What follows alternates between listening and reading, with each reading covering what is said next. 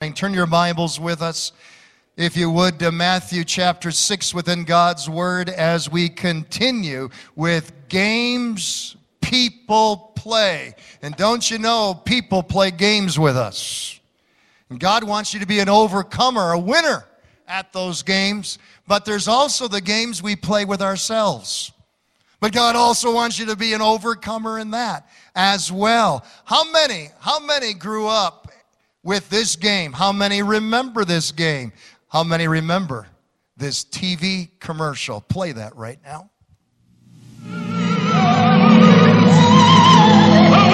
H7. Hit. B6. Miss. H8. Hit. C5. Battleship, a great game of strategy, action, and suspense. Miss. H6. You sank my battleship. A game you can play anywhere. Battleship from Milton Bradley. What was that he said? How many played Battleship growing up? How many still play it? Oh my, yeah, they are here. Wow, there's a bunch of them here. Battleship. I looked it up. It's a guessing game. A guessing game for two players. The plastic board game version was introduced by Milton Bradley in 1967. Battleship, where you never ever know at what moment, at what time your battleship will be sunk. Battleship's a game of stress. A game of worry. You have a PhD in worry? You worry about your finances? Huh? You worry about your kids? You worry if you'll ever find true love? Some worry because they're not married. A lot of others worry because they are married.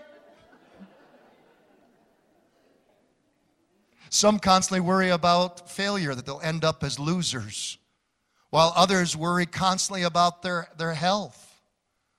Adults worry about their bodies' bulges and baldness and bunions. Don't laugh, young people, at least we don't have zits.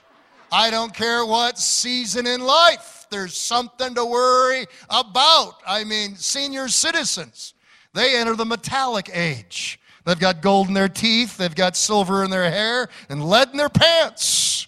Every season in life has its worries. Worry can't change the past, but it can poison the present, and it can ruin all of your tomorrows.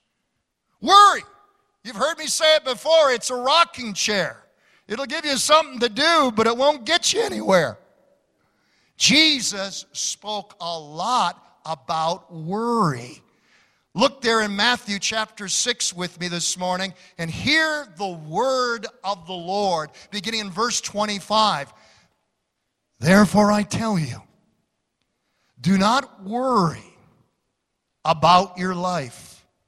5 times Jesus says in this chapter, do not worry. Do not worry about your life, what you will eat. A lot of us worry about what we'll eat or drink or about your body. Seems like when I get with my generation anymore, all we talk about are our aches, our pains, and our latest surgeries.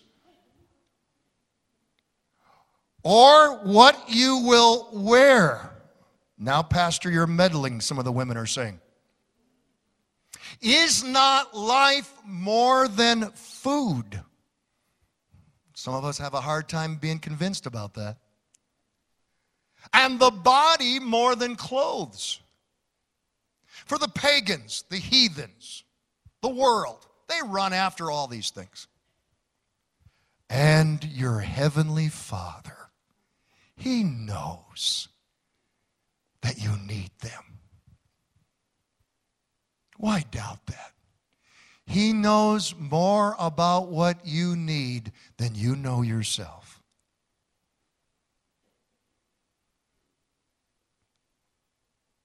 If we're not to worry, if we're not to focus on our fears, our problems, our needs? What are we to focus on? Verse 33. But seek first his kingdom and his righteousness, and all these things that you tend to worry about will be given to you as well. May God bless the reading of his word this hour, where Jesus says, don't worry.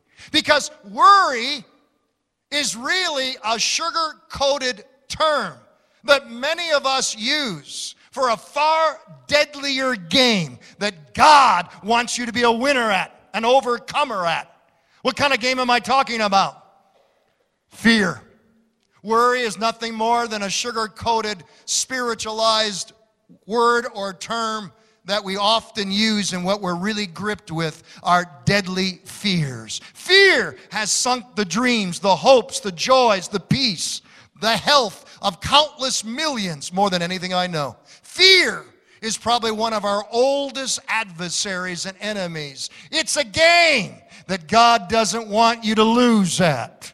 When you and I are confronted with this contest, God's will, and it's our theme for 2016, is for you and I to be overcomers for the glory of God. This morning we preach a word, and I hope you can follow along with me in the sermon study guide. You sunk my battleship.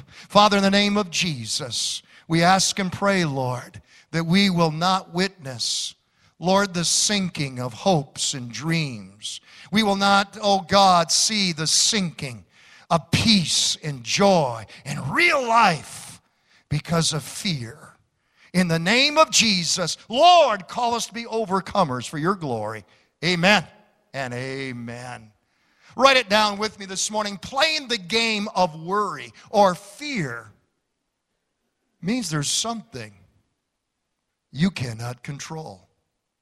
The bottom line of fear and worry is that it's a control issue. There's something going on in your life, going on in my life, your world, my world, that irritates us, that frustrates us, that depresses us because we cannot control it. We can't have our own way with it. If I was to identify or define what fear and worry is, there it is. I can't have my own way. I can't control the outcome. It's uncertain. It's out of my hands. And we can tend to get irritated with God because we're not the king of the universe and he is. It's out of our control. Both the Bible and science agree on the lethal nature of fear. Without a doubt,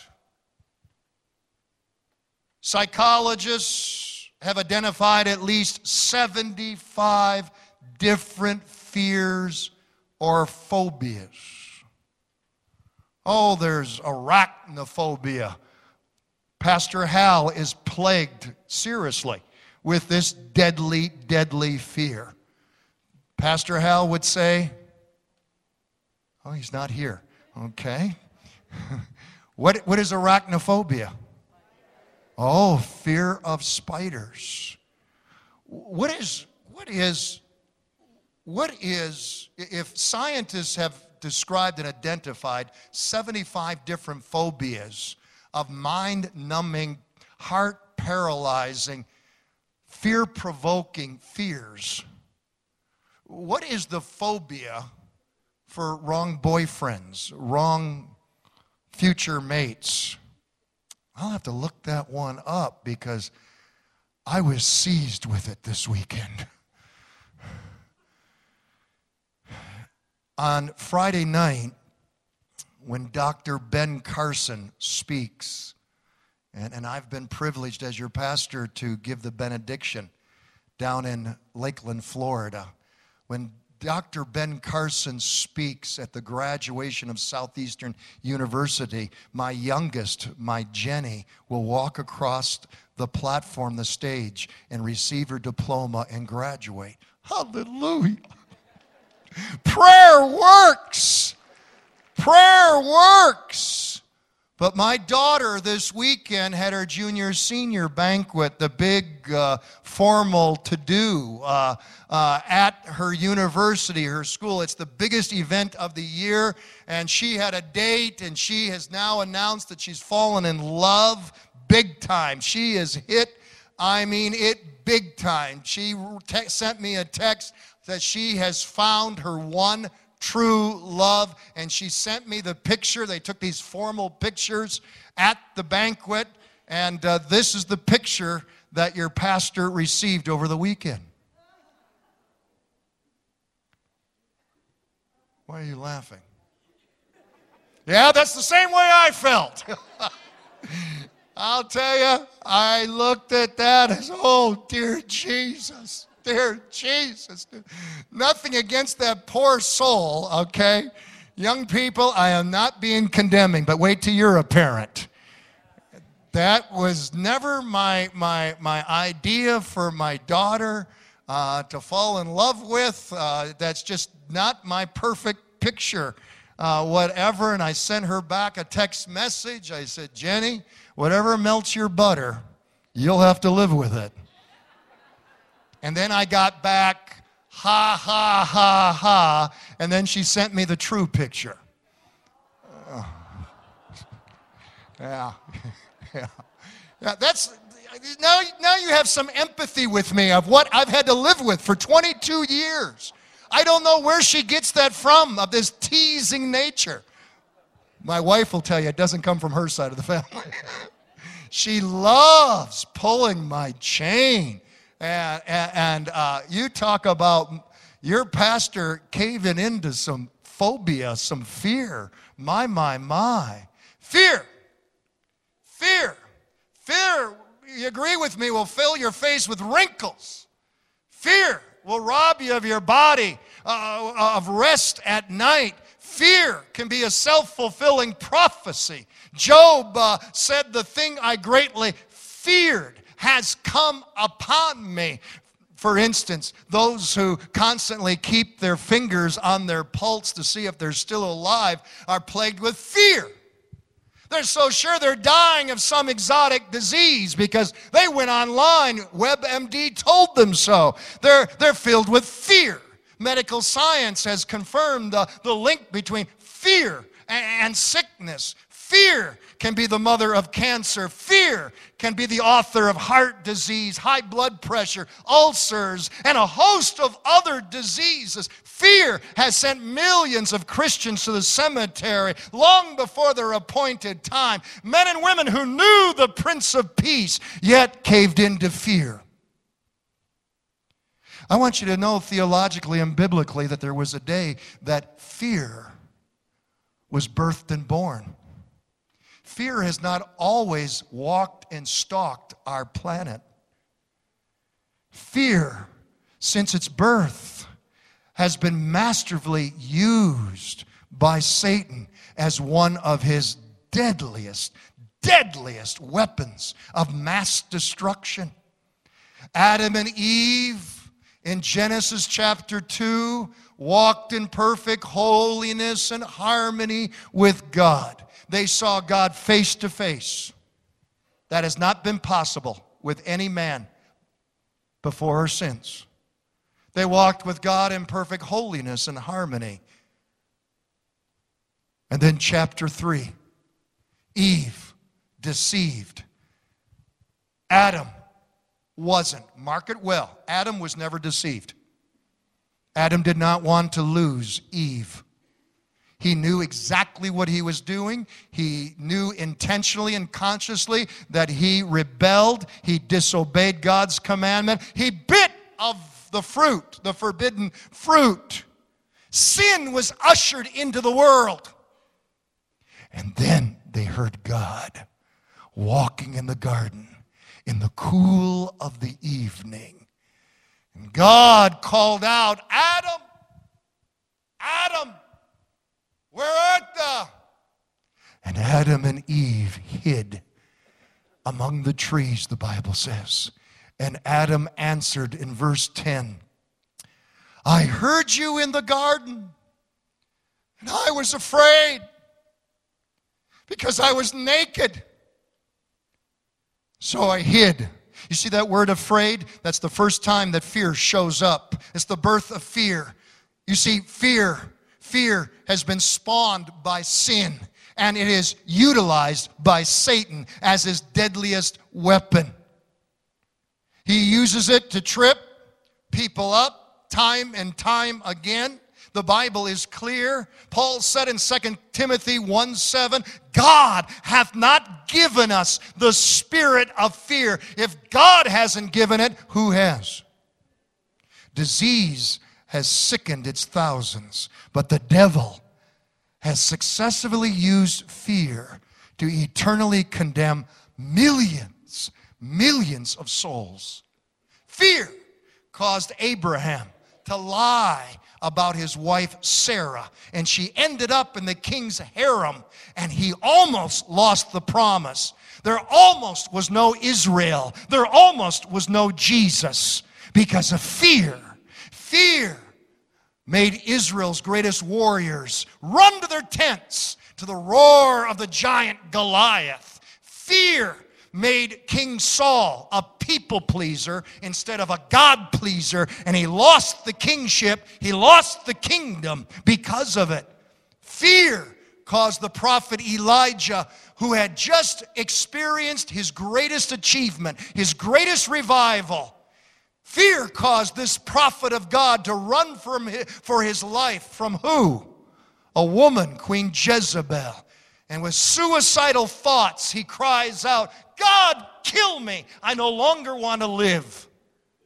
Fear caused the disciples to abandon, desert, jump ship with Jesus. Fear caused Peter, not once, not twice, but 3 times, Simon Peter denied his only Savior, his only Lord, and he laced it with cursing and profanity, all because of fear. The Bible is a record of how fear has brought down the greatest, the mightiest, the strongest, the wisest. A mommy ran into her 5-year-old son's bedroom who was whimpering and crying at night for his mommy. And she said, Johnny, what's wrong? He says, Mommy, I'm afraid of the dark. I'm afraid of what might be in my closet. I'm afraid of what might be under my bed. Mommy, would you stay the night with me? Oh, Johnny, I wish I could. But Mommy's got to sleep with Daddy tonight. As Mommy was walking away, she heard Johnny whisper, my daddy, that big sissy.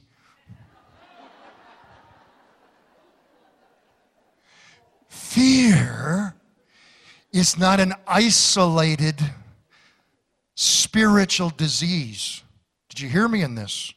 Fear refuses to remain isolated in me, myself, and I. Fear is an infection. Fear is a contagion. Mark it down. The spirit of fear can be a deadly spiritual cancer to your home, your church, to your walk with God. Are you speaking faith talk or are you speaking fear talk in your home?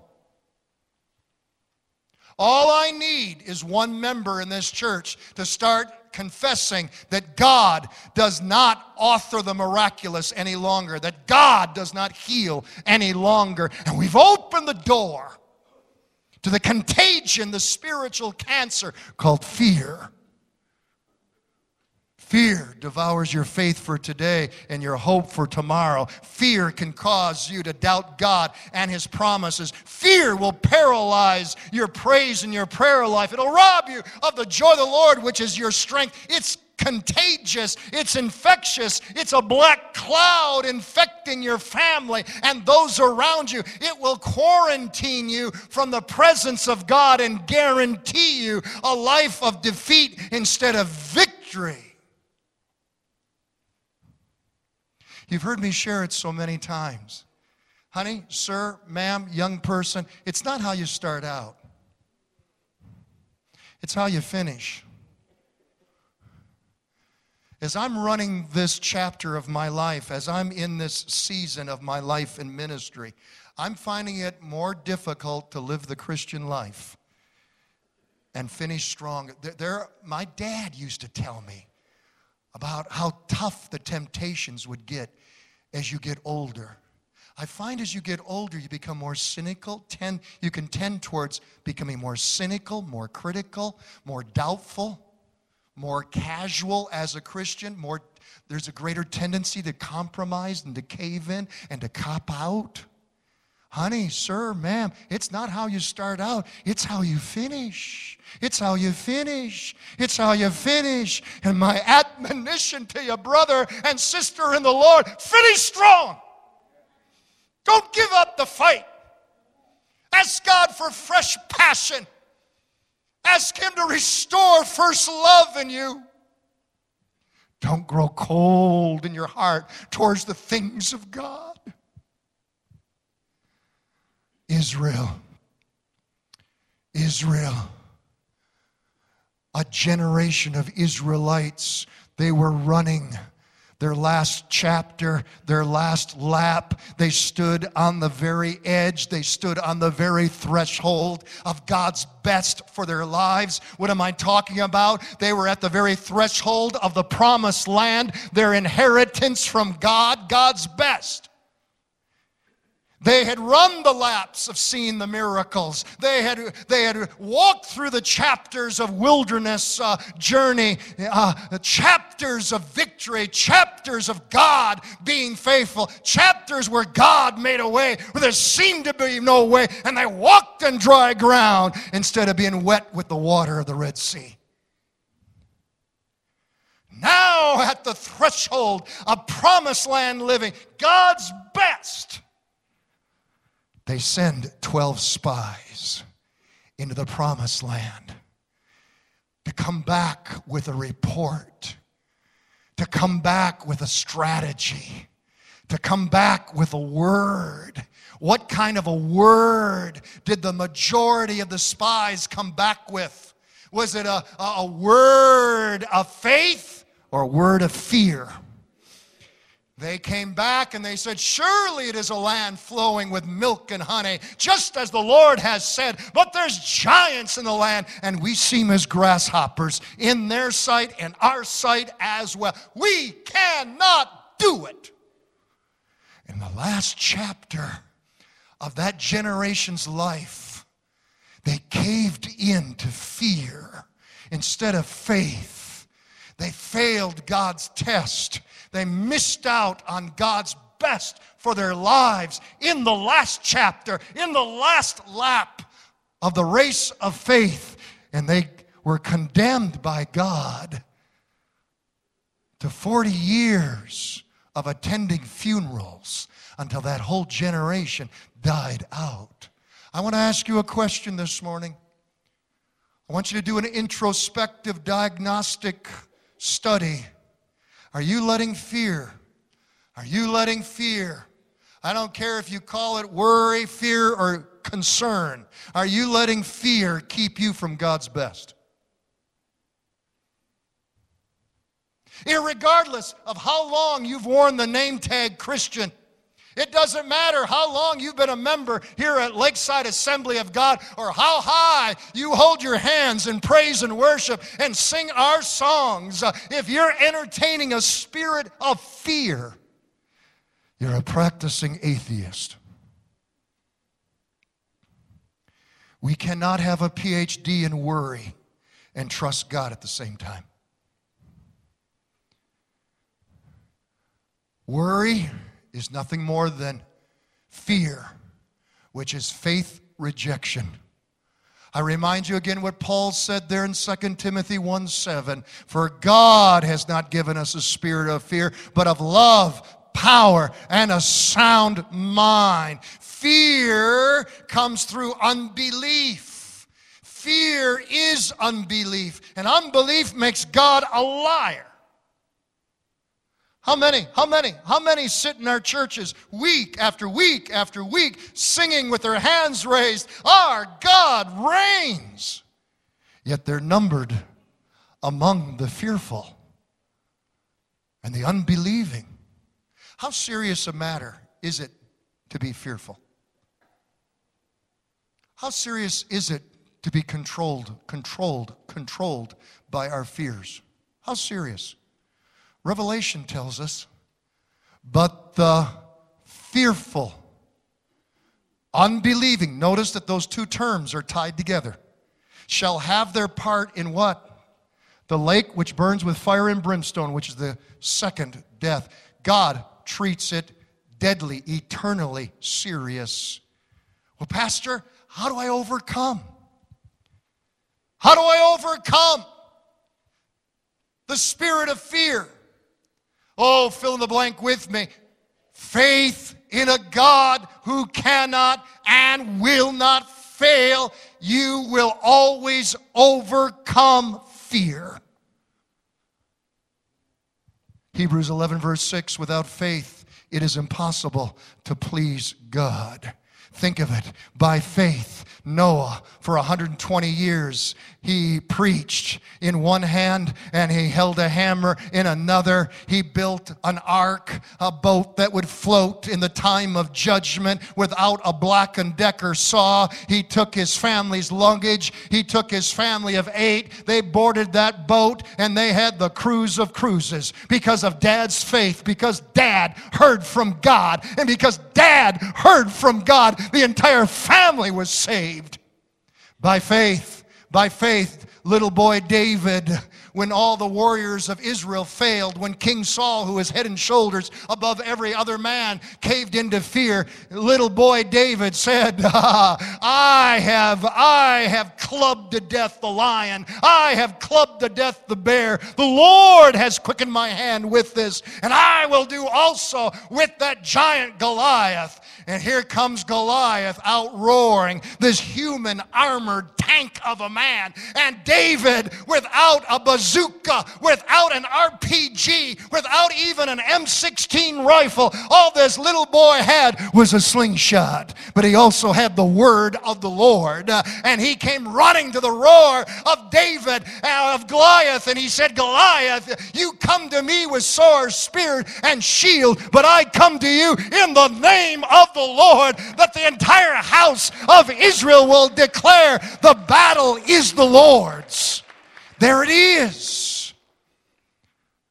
Their names were Shadrach, Meshach, and Abednego. And by faith, they chose not to bow to the king's golden statue. And they were thrown into the fiery furnace. Instead of screaming in pain, instead of being French fried instantly in that fire, Meshach and Shadrach and Abednego were able to say, and this is my paraphrase, it's cool in the furnace.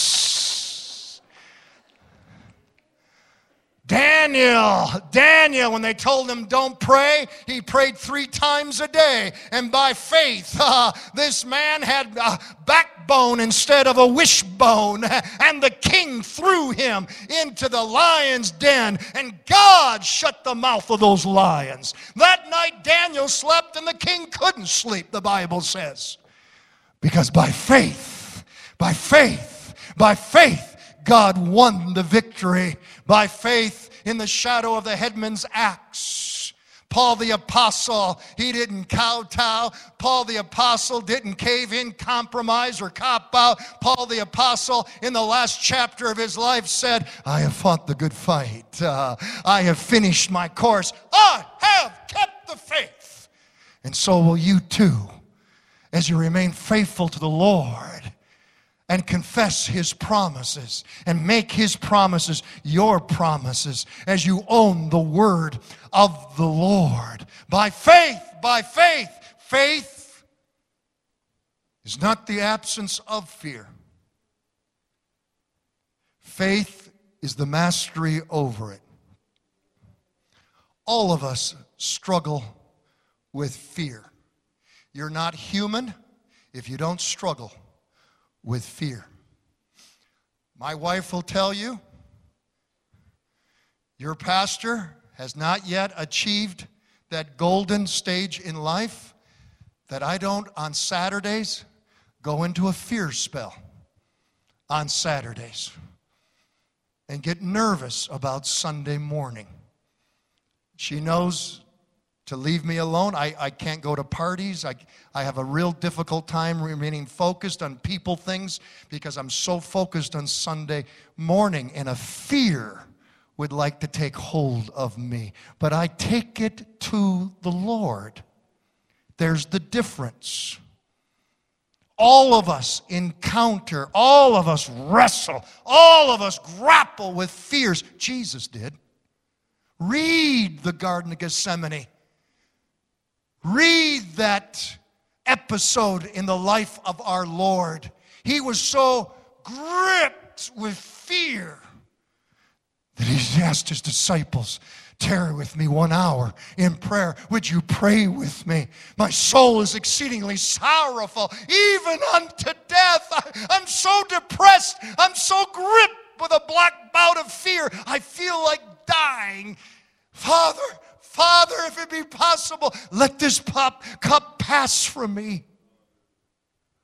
He wrestled with fear. He confronted his fears. But then he took his fear and gave it to his Father God. And suddenly, out of the Garden of Gethsemane, we hear a shout of victory. What was that shout of victory? Not my will, but thy will be done. And victory was won in the garden. The Calvary was victory. It was won in the Garden of Gethsemane for you and I, even before Jesus was hung on the cross. When as I'm preaching about fear this morning, I don't want to put a guilt trip on anyone. We all grapple with our fears. The issue is, what are you doing with it? Are you entertaining them? Are you embracing them? Or are you giving it to God? Are you giving it to God? Are you taking your stand and saying, here, I stand. I will not. I cannot be moved. My Lord is God, and there is none other. Fear, you have no place in this vessel. This vessel was fashioned for the presence of the Lord, and devil, you have no authority here. There it is. Faith, faith, faith. Our faith is fueled by the promises, the person, and the presence of an almighty God. Faith starts out before you know how it's going to turn out. Real faith is far more than mere positive thinking. It is a personal relationship with your heavenly Father, who desperately understands you, and even more so, he desperately loves you. Loves you. And he will never leave you or forsake you. I'm talking about our God who cannot and will not fail you. Write it down. Our faith is fueled and our fears are overcome through prayer and praise. If you want to starve out your fears, and if you want to feed your faith, listen to what the word of the Lord declares. Philippians chapter 4, verse 6. Be anxious for nothing. Don't worry about anything. Just like what Jesus said. But in everything by prayer and supplication with thanksgiving, let your requests be made known to God. And the peace of God, which surpasses all understanding, will guard your hearts and minds through Christ Jesus. Hey, next time you sleep at night, and then you wake up at 3, 4 o'clock in the morning, and you can't fall back to sleep because of the worries of yesterday, today, and tomorrow. Anybody ever be there? Huh? I got both my... I got a prescription for you. Rather than going to the pill box Rather than a pill, go to the gospel. Turn to Acts chapter 16 when you can't fall asleep and read about Paul and Silas who had a close encounter of the demonic kind. They cast a demon out of a fortune-telling girl, and then the slave owners of that fortune-telling girl, once she was delivered and she lost her demonic power, they accused Paul and Silas. They brought them before a kangaroo court. They were there falsely judged, falsely accused. They were tortured. They were beaten with wooden rods. Their backs were bloodied, battered, and bruised, and they were locked in the inner security dungeon of a Philippian jail. And at the midnight hour, the darkest hour, I submit to you it's the devil's hour. What do we find Paul and Silas doing? Are they despairing? Are they depressed? Are they discouraged? Are they defeated? Is Silas leaning over to Paul and saying, another fine mess you got us in, Paul? What are they doing? What are they doing at the devil's hour? Acts 16, verse 25. And at midnight, Paul and Silas prayed, circle that, and sang praises unto God. Was it Presbyterian praise? Nothing against my Presbyterian brothers and sisters. Love them. God bless them. But was it Presbyterian praise or was it Pentecostal praise? My Bible and your Bible says, and the whole jail heard them. The whole prison heard them. It was loud, expressive, hallelujah, Holy Ghost inspired praise and worship. They prayed and sang praises to God, and the prisoners heard them.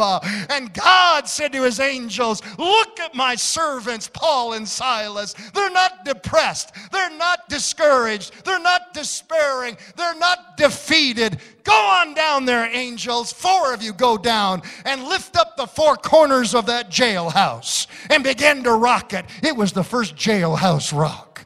Hallelujah. And the Bible says that God so shook that place. Every prison door flung open. The chains fell off. Every prisoner was set free. And the jailer came to Paul and Silas and said, what must I do to be saved? And Paul said, believe on the Lord Jesus Christ, and you and your entire family will be saved. Hallelujah. It was a miracle because of praise and prayer. Your praise and prayer will break through to the person in the presence of God, which is that peace that passes all understanding. Paul said in the last days, perilous times will come. I don't have to tell you that. You just watch your evening news.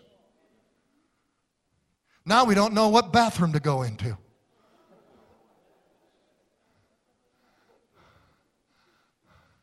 One of my children just called into a national radio talk show on this whole transgender issue in bathrooms.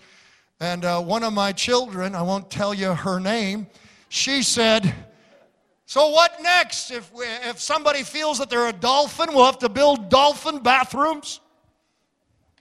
You know, that's not far-fetched. I was listening to Rush Limbaugh the other day. The guy called in and he said, I'm all upset about the focus on transgenderism. He said, I sincerely feel that I'm possessed by the spirit of a wolf. And those of us that are really an animal locked in a human body, we ought to be respected as well. The absurdity of where this is all going. Paul said, in the last days, perilous times will come.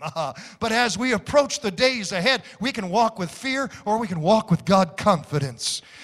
Knowing that our God reigns, knowing that we're on the winning side and everything's going to be all right. So stop feeding your fears and start seeking your Lord. Stop focusing on your problems and start praising the problem solver. Stop telling God how big your storm is and start telling your storm how big your God is. Hallelujah, church.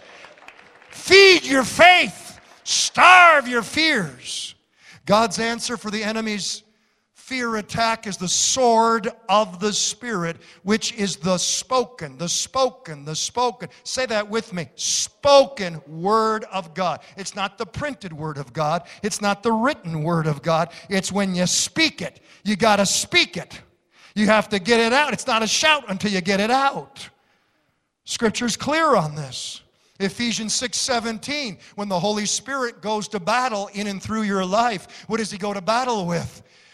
The sword of the Spirit, which is the word, the spoken word of God. It means that for your fears, you need to recite, you need to confess, you need to declare the word of the Lord, the promises of God, which are yea and amen in Christ Jesus our Lord.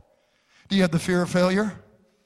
Take your stand every morning and declare, I know the plans you have for me, Lord. Plans to prosper me and not to harm me. Plans to give me a hope and to give me a future. You need to confess that day in and day out. Are you haunted by the fears of rejection? That you'll end up all alone? I want to remind you that nothing can separate you from the love of God in Christ Jesus. He will never leave you. He will never forsake you. Others might abandon you, desert you, and divorce you. But my God will be faithful to me and to you. He'll never leave us or forsake us. Are you haunted by the fear of poverty? I want to remind you who your provider is. Your provider is not Wall Street. Your provider is not Detroit's Big Three. And your provider is definitely not the White House, but His house. And He has declared within His word, and you need to declare it, I have not seen the righteous forsaken, nor his descendants begging for bread. For my God shall supply all of my need according to His riches and glory. Hallelujah. Hallelujah. Are you haunted by the fear of the unknown? Are you haunted by the uncertainties, the what-ifs of life? It's the fear of the unknown that drives people to horoscopes, astrology, palm readers, psychic hotlines, Ouija boards. There's an occultic game for you. I want to remind you that Jesus is the same yesterday, today, and forever. God is in your tomorrow. Don't worry about tomorrow. An omnipresent God who can be everywhere at once is already in our tomorrows, making a way where there seems to be no way, ordering the steps of the righteous, and turning to the good that which was intended for the evil. Put down your horoscopes, because God's word says in 2 Timothy, for I know in whom I have believed, and I am persuaded that He is able to keep that which I have committed unto Him against that day. Hallelujah. Disconnect your psychic hotlines. Put down your Ouija boards and start reading God's words. Start trusting God. If God said it, then believe it, receive it, obey it, and declare yourself. That settles it. We don't know about tomorrow, but we know the one who holds tomorrow in His hands, and He can be trusted. He's a good God, and He desperately loves us. All the world this week, all of our culture was shocked.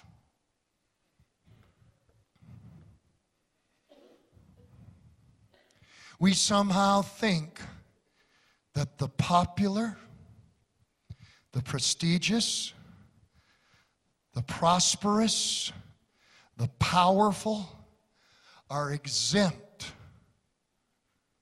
from death. And the whole world was shocked at the death of 57-year-old, or the star that was formerly known as Prince. Prince. We somehow think they're not supposed to die, that they're larger than life. But the fact is, if you put your hand on your chest right now, honey, sir, ma'am, young person, you can't control the next heartbeat. You have no control over it. You don't know about the next second. Solomon said, for everything, there is a time and there is a season. There is a time to be born and there is a time to die. The day and the date of your death, it cannot be negotiated, it cannot be negated, it cannot be nullified. The absolute fact of life is death. The statistics are quite impressive. 1 out of 1 people die. Now, you can be stalked by death. You can be haunted by the fear of death. But for the believer, hallelujah, for the Christian, we can stand upon God's word that declares in Philippians 1:21, for me to live is Christ and to die is gain. I've discovered a secret to true happiness. Only those who are prepared to die are really prepared to live. Amen.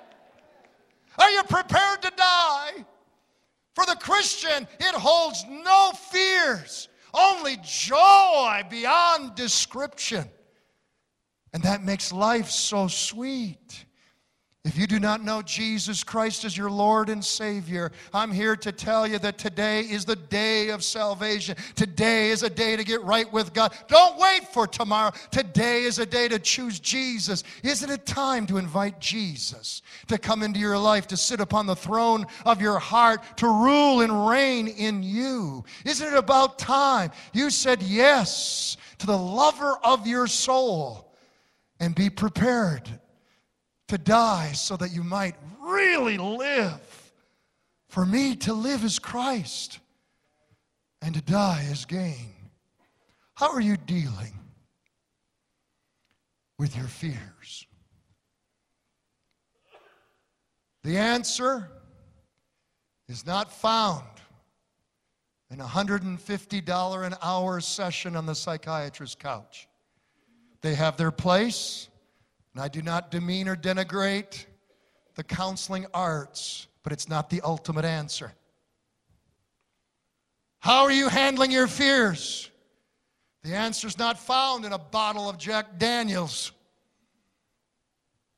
The answer is not found in a pill, but in a person, the third person of the Holy Trinity, God, the Holy Spirit. For fear's unholy spirit, write it down. Let God breathe into you the fresh life and power of His Holy Spirit.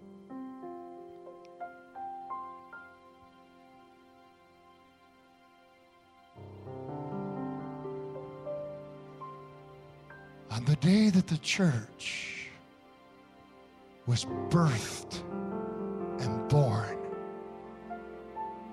what can we say about that group that had huddled together in that upper room? Were they ready to take on the world for Jesus Christ? Were they ready to walk into the Colosseum, to be jawed to death by lions? Who was together in that upper room on the day that the church was born? A group of deserters. They had abandoned, they'd ran out on their only Lord and Savior. They left Jesus all alone. Doubting Thomas was there. Oh yes, Peter, who had denied his only Savior, his only Lord, he was there. But in Acts chapter 2, the Bible says that when the day of Pentecost had fully come, they were all together in one accord, in one place. And then there came a sound from heaven. Hallelujah. And God breathed upon them the breath of heaven, the breath of His Spirit. It was the Spirit of our Lord and Savior, Jesus Christ. The same Spirit that had faced down Pilate and Herod. The same Spirit that stood silent as they whipped Him and nailed Him to a cross. The same Spirit that had conquered hell, death, and the grave and robbed Satan of his trophies. You and I, the Spirit of Jesus, ruling and reigning, filled them as wind and fire was breathed upon them by an almighty God. And my Bible and church history records they turned their world upside down. Maybe I should say they turned their world upside right for the glory of God, because God breathed upon them. He breathed upon them. Stand with me this morning. Quietly stand with me.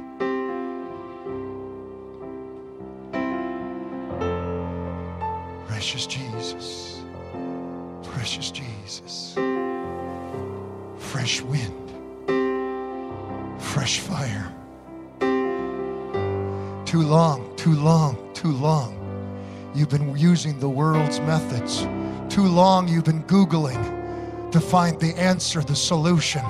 Too long you've been popping pills instead of calling upon fresh wind. God can do in 1 second what you've been paying for years and haven't yet found the health and the healing. He can do it in 1 second. When God first breathed, He breathed into Adam. And the Bible says Adam became a living soul.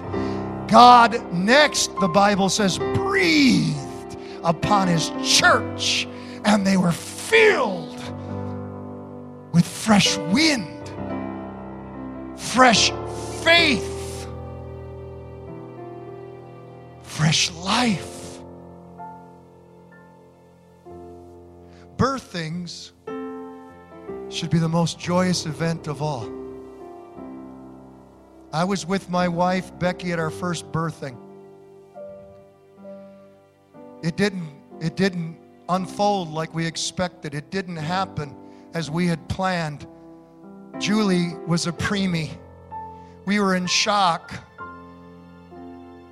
Usually when the doctor pulls a baby out of a mother's womb, there's the spank, and there's the crying, there's breath, there's life. Horror upon horrors, nightmare upon nightmares.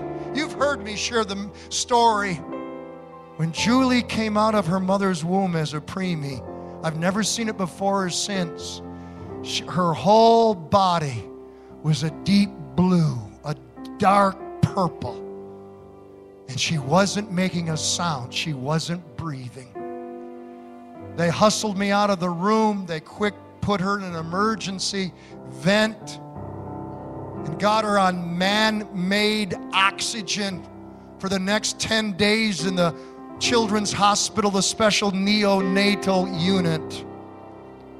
Yet she still wasn't turning around. She was not improving. And it was you've heard me share the miracle testimony. I had one hand on the steering wheel and one hand towards heaven on the Lodge Freeway.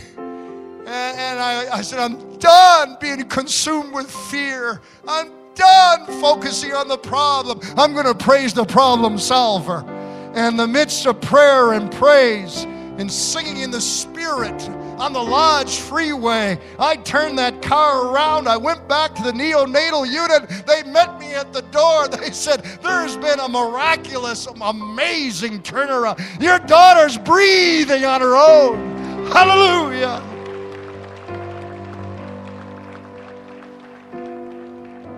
There's a personal pollution of smog that enters our life. It's a cloud of fear and worry that wants to short circuit us from God's best. It wants to short circuit us from the presence and the power of God. And God has so much more for you and I. And I believe right now in this place, God is wanting to do something special in your life here this morning. God is wanting to do the miraculous.